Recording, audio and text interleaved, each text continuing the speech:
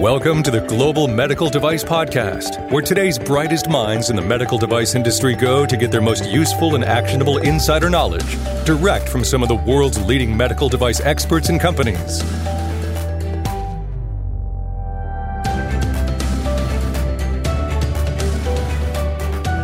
All right, on this episode of the Global Medical Device Podcast, I had a chance to talk with Brad Graves. Brad is a principal project manager at RND Group, and we explore verification and validation of cloud software. And we get into some other things on verification and validation on software for med device. So enjoy this episode of the Global Medical Device Podcast. Hello and welcome to the Global Medical Device Podcast. This is your host, founder, and VP of Quality and Regulatory at Greenlight Guru, Jon Speer. And, there's a topic that gets very confusing for folks, or I guess a couple of topics that get very confusing for folks in the med device space. And generally speaking, verification and validation, or V&V, is extremely confusing. I think it gets a little bit more confusing when you talk about verification and validation of cloud software. So the good news for you is I have an expert with me today. I have Brad Graves. Brad is a principal project manager at RND Group in Indianapolis, Indiana. So Brad, welcome to the Global Medical Device Podcast. Thank you, John. Glad to be here. So before we dive too deep, do you mind giving folks a little bit of your background and share a little bit about R&D Group? Sure. So I am, as you said, a principal project manager at the R&D Group. Been with the company for 10 years. I am responsible for several activities at the company: project management, some sales and marketing support. I do some regulatory consulting, and I manage a few key customer accounts. I've been in the industry, software development industry, for over 30 years. I worked in the healthcare space prior to R&D Group and have been a software developer, project manager, business manager throughout my career. R&D Group, as you know, and I guess our listeners can hear, is a group company focused on software development for medical devices.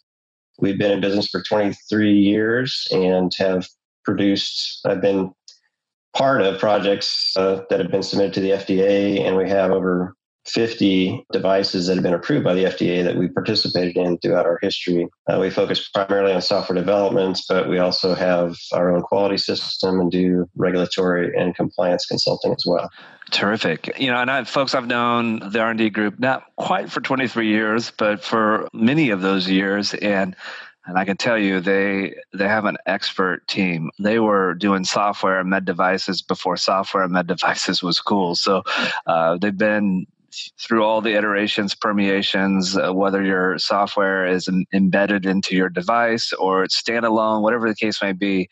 Definitely experts, and they only focus on med device. So keep that in mind as well. A very key resource for you to explore, and you can find them at therndgroup.com to learn more. All right, so Brad, let's dive into this. I'll say confusing topic. Maybe you'll have other perspectives, but let's talk about verification and validation of cloud software. Maybe a good place to start is let's delineate or separate, compare, contrast, if you will, verification versus validation. Sure. Yeah, it is a very confusing topic, and it's probably one of the most widely searched topics for people in the regulatory space that are really, getting involved with software. Verification and validation are very similar. Verification is testing that a software product meets its specifications, basically written requirements, whereas validation is confirming that the overall product, hardware, software, or if it's software as a medical device, it would just be software, but it's proving that the overall product meets its intended user needs, basically. So the approach is similar. You have requirements. Even for validation, you'll have user needs that get translated into requirements, and you will test those just like you test software requirements during verification. Ultimately, the two are done independently. Often, validation will leverage the activities of verification to prove that certain user needs were tested and verified, but ultimately they are independent activities, and verifications done during the process of developing software. The software is considered complete, whereas validation is done at the very end of producing a combined hardware software product, medical device product. Yeah, for me, I was just going to chime in for a moment. I appreciate those insights. One of the things that for me, the distinction hasn't been clear, but granted, I've been in this industry for 22 years. So, I hope I get it, but there was something that somebody told me a few years ago. I was like, oh, wow, that makes a lot of sense. So like verification is demonstrating that you designed the product correctly, and validation is a confirmation that you designed the correct product. And when I heard those two statements, like, oh, wow, that really resonates. That makes a lot of sense. Right. You probably heard people say you can pass verification, but not pass validation. So you may, as a kind of a made up example, you might have a user need, say the device needs to support printing, that you, for whatever reason, fail to put in your requirements for the software. So the software might fully pass verification. You don't test printing because it wasn't a requirement, but then when you come to validating the overall user needs, it would fail validation. So the two are distinct but very interrelated activities. Another question that I think confuses people sometimes, or thing that I hear is, can my verification also be validation? And in my experience, sometimes that answer is yes, and I think that creates more confusion. Do you have any thoughts on that? It can. I mean, validation is driven from, the product requirements definition, user needs, and you can certainly trace, you write requirements for your validation. You can trace those requirements to verification test cases, and you can leverage the verification objective evidence capture to show that a validation requirement has been tested and passed. So yes, it really depends how the validation requirements are written and whether you can leverage or how much you can leverage of your verification activities. The another thing that I hear, and you hit on it a moment ago, is that I think this is a myth. I guess you can bust this myth or confirm it, I suppose. But the myth I sometimes hear, and it usually comes from people who are new to med device, is, oh, well, I don't really need to write a protocol for verification or validation. I can just run the test, whatever the case may be, and I can make a decision after I have my results. What do you think about that? I would discourage that, first of all. I mean, everything starts from product definition, risk assessment, and then you define requirements, and test cases are driven from requirements. So I think to run tests and work backwards is not very efficient and runs the risk of not tracing appropriately, not testing adequately, not doing adequate risk assessments. There really needs to be a top-down approach in terms of planning and defining requirements. You can certainly do multiple iterations and have a more agile software development process, but you really need to do your upfront planning in a top-down way, from product requirements, risk management requirements, down to test cases. For sure. All right, so let's get into some more nuts and bolts. So does all software require validation? No, it does not. So medical device software has to be verified and it has to be validated, making sure that the product that includes the software meets its intended use. There are other types of software that get used to support a medical device, either producing it, like you might have, if it's a piece of hardware plus software, you might have a manufacturing line that has software to drive the production of the manufacturing line. So production software used to produce it needs to be validated. The quality management system, where you're maintaining all of your record and history file and your procedures, that needs to be validated. Any record keeping software, such as source code control systems, where you're storing your software, needs to be validated. Issue tracking, like defect management systems, so that when you release a product in the field, you can track defects and release fixes or corrections to the software. And then configuration management systems, where you're storing your documentation, would need to be validated as well. So anything that's critical to managing the I guess, the quality or the overall details about your medical device need to be validated. All right. So are there some examples of software that maybe do not need to be validated? Well, one area that we get asked about a lot by our customers is tools that are used to develop the software. For example, compilers like Microsoft Visual Studio or some sort of open source source code editor and compiler. Those don't need to be validated as long as you are verifying the output of those. So you're building the source code into a executable and you verify the resulting executable.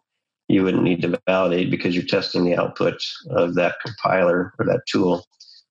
Also, SOUP, software of unknown provenance, does not need to be validated. If it's included in your product, you're verifying your overall product, and you wouldn't need to validate that SOUP software independently.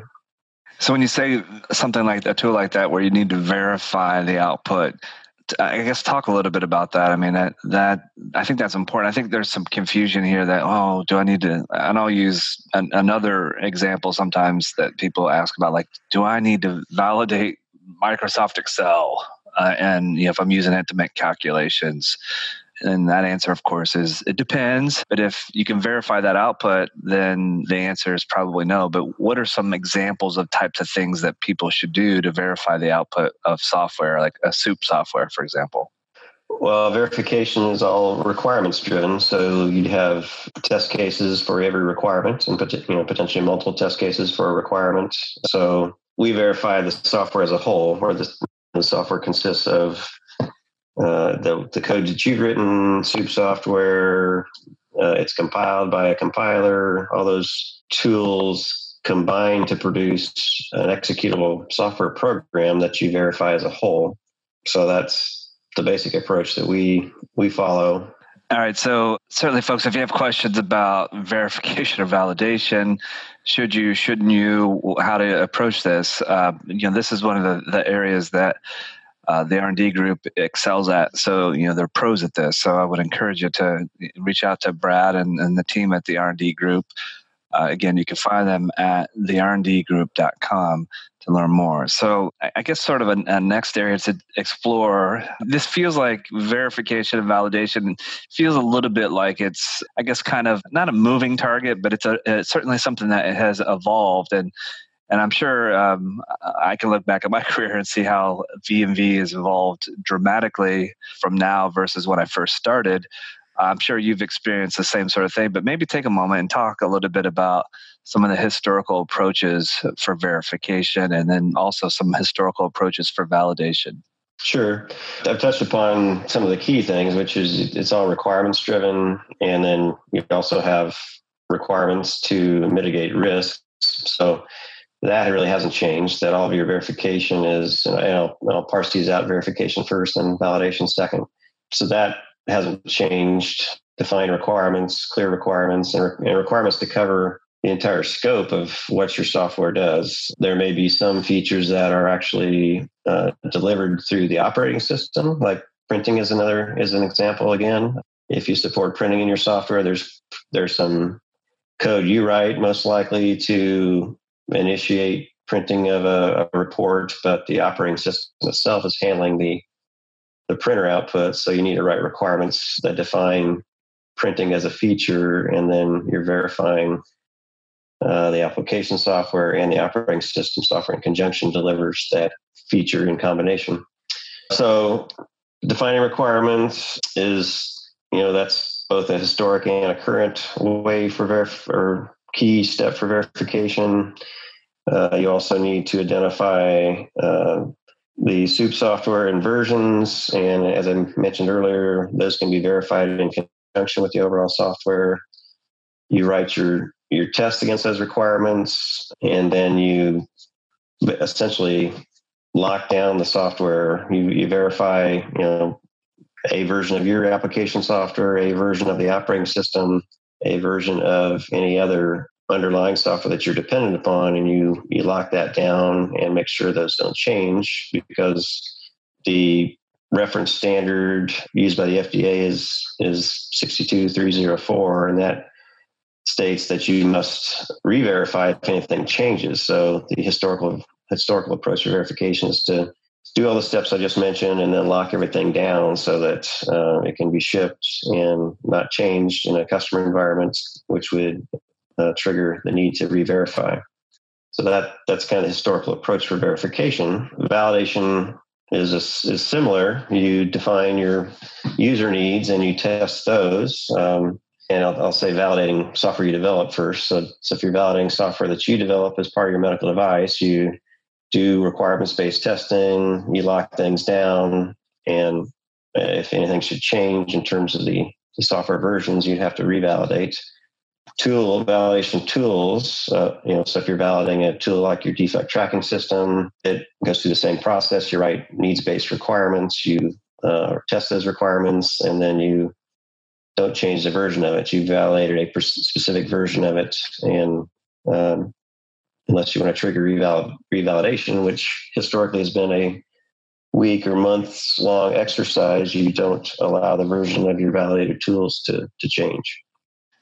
All right. And there's, I think, a growing trend. I mean, certainly it impacts us at Greenlight because we sort of kind of fit in this category, at least from a system perspective, cloud software. So why should a company consider using cloud software, and how does this impact, or what is different when it comes to V&V when you're talking about cloud?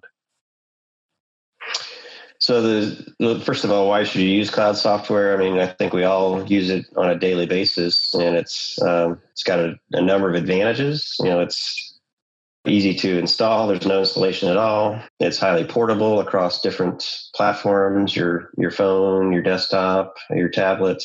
If from an IT perspective, you don't have to allocate your own servers, you don't have to pay IT staff to manage that software. It also is very scalable. It can scale up to multiple users without any change in the software that the end user is using.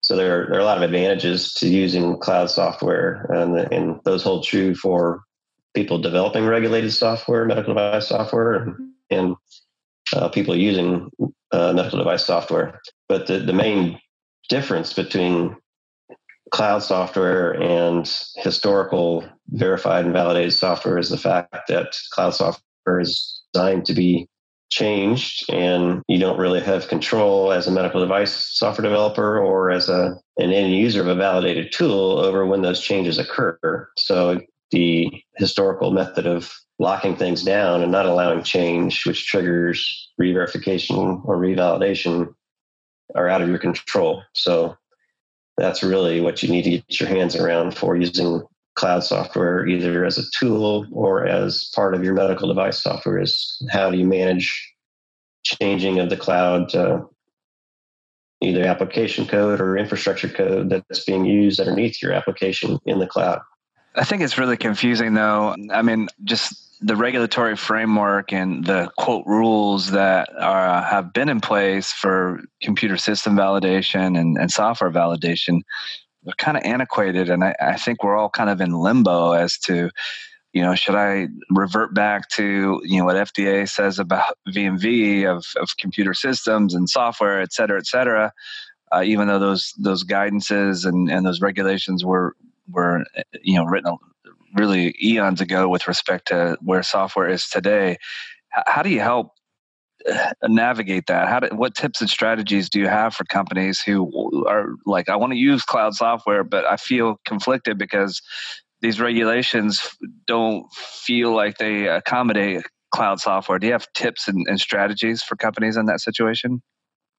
Yes, and you can kind of break them into two types. One is if you're developing medical device software yourself. The other is if you're using cloud software as a part of your validated environment. So you need to validate a tool that lives in the cloud. The regulations you're referring to, yes, they were. I think the principles of validation was written or last updated in the early 2000s before cloud was beginning to be a thing, but not nearly sophisticated as it is today. But that particular regulation is, very open in terms of it doesn't specify how you have to validate or how you have to verify.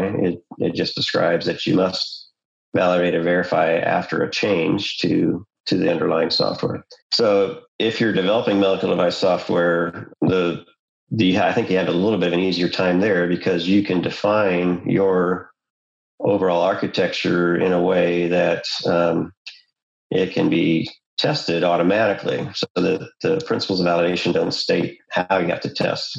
With manual test cases or automated test cases, it should just mandate you have to test after change of the software. So if you're designing a medical device product, you architect it in a way that it has interfaces, APIs, if you want to call it that can be tested through automated test programs. And that's particularly important if it's a higher risk class of software. The 62304 standard breaks software into classes A, B, and C, with B and C being the higher risk types of software. So those are ones that you really want to make sure that you have 100% automated requirements testing. So the first thing, design it to be testable so that you can run automated tests and basically immediately upon any kind of change. You can also architect it in a way that you're using containerization. I don't know if you're familiar with some of the containerization technology like Docker, which is basically a virtualized operating system environment. And if you architect your application in a way that some key result processing algorithms, which might be a class B or C, are inside of a Docker container, then you know that the operating system version won't change, and you can isolate the B and C classes of software in different software modules so that they are testable, independently from the rest of your software. So our architecture, containerization, making sure that the entire application can be tested in an automated way as much as possible will set you up so that you can easily test anytime a change is published by your cloud vendor. So another aspect of this is you need to monitor any release notes and bug fixes from the cloud provider or from your validated tool vendor, and trigger verification, revalidation when changes occur in the cloud software. So that's I'm jumping into validation a little bit, but that's kind of what you do with verification. You architect it in a way that it's containerized and tested in an automated way as much as possible. And you can trigger those automated tests either automatically every day or when you determine that something has changed in the cloud provider. But I'll pause before I go into validation to see if you have questions there. Yeah, I guess the containerization, I guess that's a word, or it will be today anyway. I guess conceptually I can imagine what that would be. But I guess for folks listening, can you maybe speak a little bit about that topic and that concept and maybe, I don't know if an example is appropriate here, but if you could give maybe a little bit more framework around containerization. Sure. I think or hope a lot of the listeners have heard of virtualization. So that's basically having an entire environment run inside of some controlling software. So you basically have the Linux or Windows operating system running in a virtualization control environment and not running on actual hardware. I mean, ultimately, everything runs on hardware, but you can have these virtualized environments that mimic 100% the actual operating system behavior if it were running on hardware. So there are a lot of open source and commercial versions of containerization technologies. I mentioned Docker because that's one that's probably the most popular right now. And most of the major cloud providers, Amazon, Microsoft, Google, have ways to run Docker containers in their cloud environment. So the idea here is you write a cloud application and you break it into components, and those components can interact either by passing files, writing to a database. They can hand off kind of a pipeline processing of data from one container to another. And those individual containers can then be controlled and locked down to be a certain version of the operating system. And the code inside that container can be written to be tested independently of the rest of the system. So that's probably a lot longer to win. No, that's good. That was really, I appreciate that. Now, I personally, I can wrap my head around that concept a lot more clearly. So I appreciate that insight. So folks, I want to remind you that I'm talking with Brad Graves. Brad is a principal project manager at the R&D Group.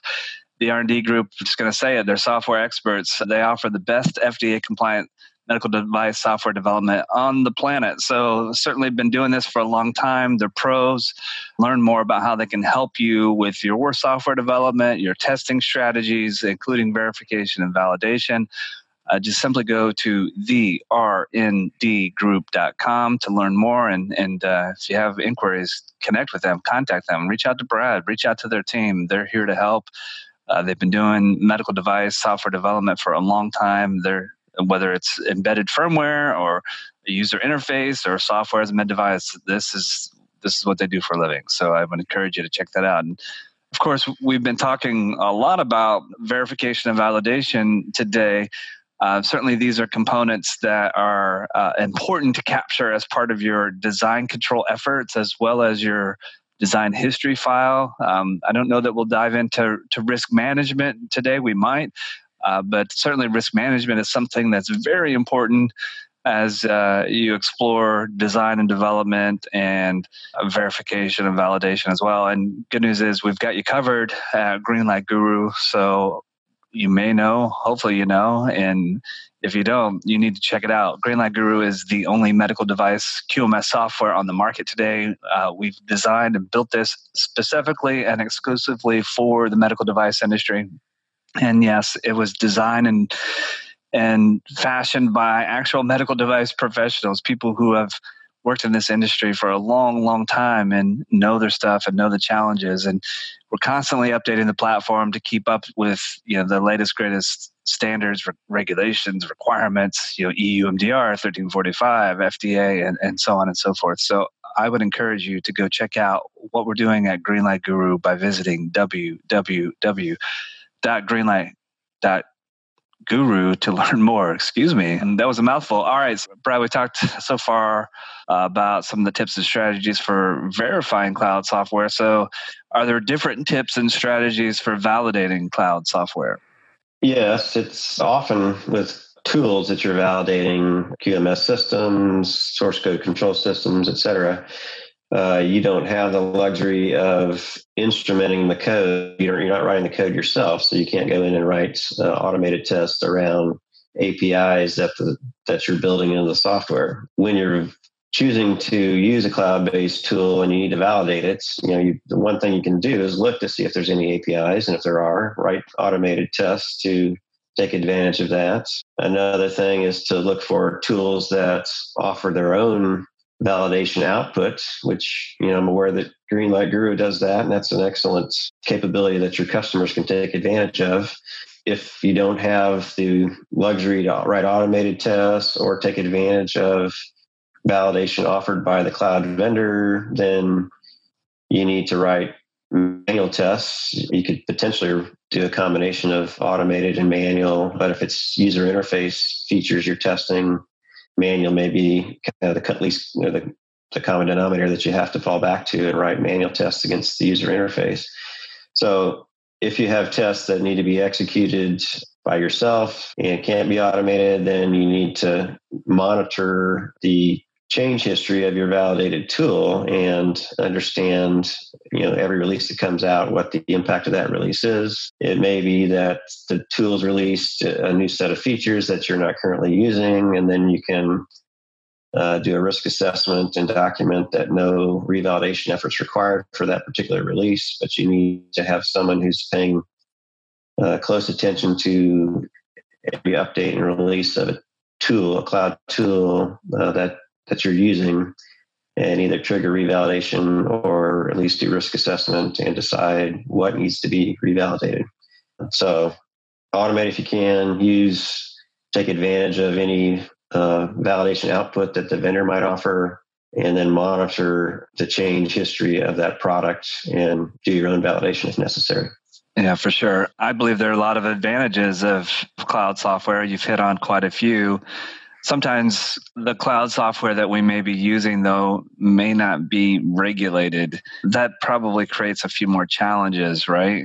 It does. We have, when you're dealing with software development organizations, they often have the developers have their favorite tools. So we had a engagement recently where the customer's using an open source tool, cloud-based tool. Well, actually, it wasn't. I think it was actually commercial, but its history was based on open source.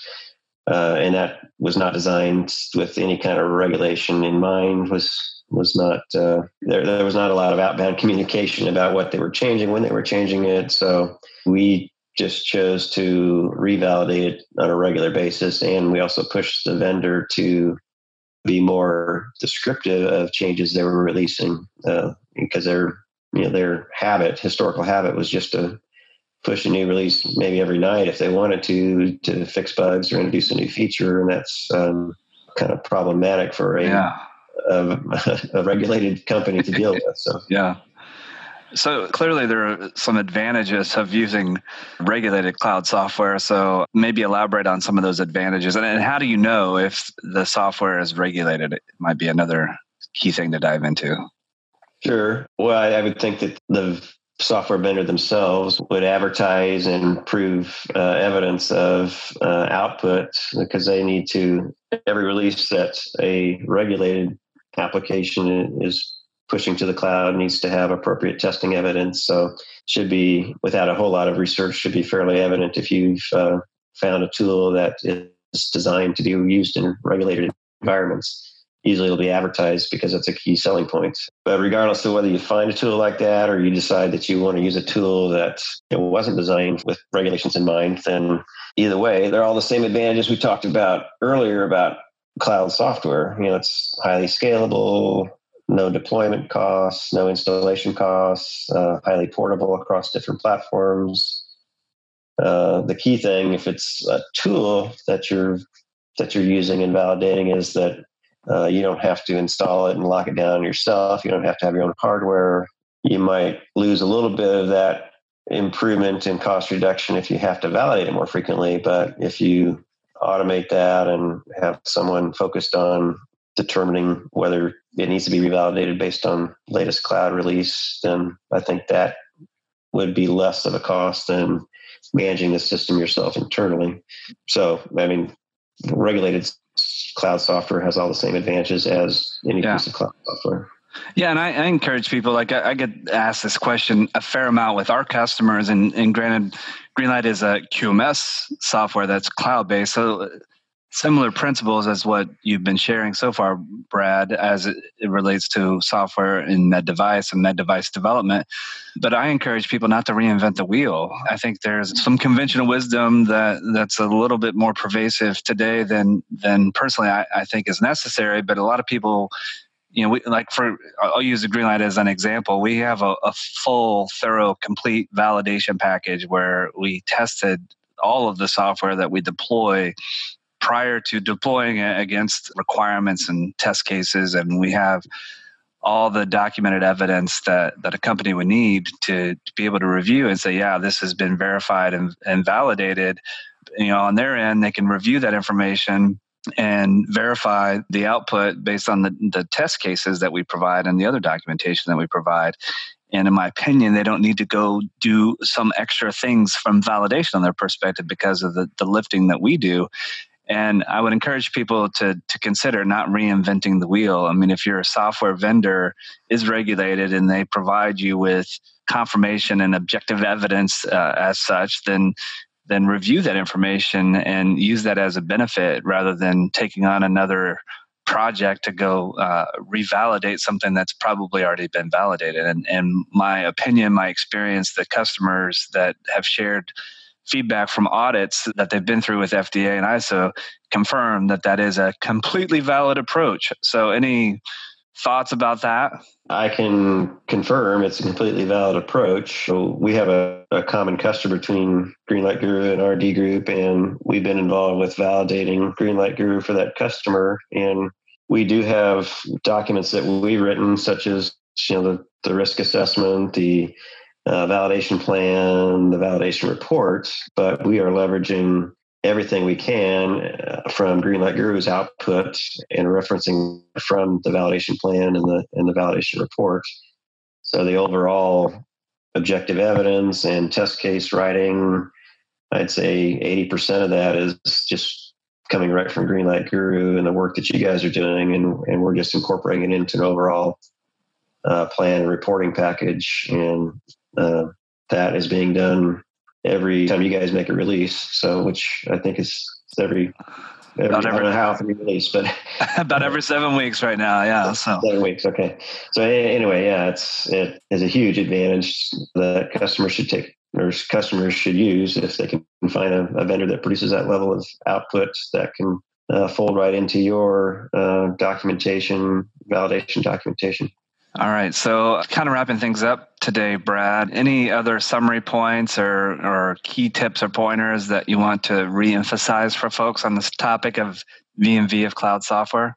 Just a couple. So, cloud software is here to stay because it has so many advantages over desktop software. And, the regulations don't say how you have to test it. They just say that you must test after change. So understanding how to apply the regulations to cloud software should not prevent you from using cloud software. I would encourage people to use cloud software. I think the percentage of projects we're working on these days, cloud isn't, it's not majority yet, but it's certainly becoming more and more common. We usually have 1 or 2 active cloud projects going on at a given time. The risk planning and monitoring of releases of cloud software is key to either triggering re-verification if you're writing your own software or revalidation if you're using a tool in the cloud. But that can be automated to an extent to get notifications when changes occur in the cloud environment. And then, automation as much as you can. So if it's your own software you're writing, develop it with automated testing in mind so that you can trigger retesting at any point in time, either or even daily if you want, and then try to apply automation as much as possible to tools you're using. And that's how you can fit cloud software into your overall regulated device software strategy. That's awesome. Brad, I appreciate you sharing your tips and pointers and professional insights on this topic. It can be confusing, but thank you for taking time to talk about V&V of cloud software on this episode of the Global Medical Device Podcast. My pleasure. And folks, as I mentioned, the R&D Group, check them out. They're here to help you. Go to therndgroup.com. I also want to encourage you. I had a chance to recently do an episode with one of Brad's colleagues, Kathy Wilburn, and we talked about IEC 62304. Certainly a component of V&V, as Brad and I spoke about today. But if you haven't listened to that episode of the Global Medical Device Podcast, go find it wherever you're listening to this episode. It's recent, it was within the past couple of weeks. So you'll be able to find that. Enjoy that episode. Kathy and I dive super deep into 62304 and talk about waterfall versus agile and all these sorts of fun topics when it comes to product development processes and lifecycle management of software. So definitely an awesome episode that I had the pleasure to do with Kathy and also from the R&D group. So check that out. Again, I want to remind you that Greenlight Guru, we're here to help. We have a medical device QMS software platform designed for the medical device industry and only the medical device industry. Within that software, there are workflows to manage documents and changes and design controls and risk, as well as all of your post-market quality events like CAPAs and complaints and non-conformances and so on and so forth. So we're here to help. Go check it out, www.greenlight.guru to learn more. I also want to thank you for being a listener of the Global Medical Device Podcast, whether this is your first time or you've listened to the 100+ episodes. Thank you for being a listener. Share this with your friends. Continue to keep the Global Medical Device Podcast as the #1 podcast in the medical device industry. And as always, this is your host, founder, and VP of Quality and Regulatory at Greenlight Guru, Jon Speer, and you have been listening to the Global Medical Device Podcast.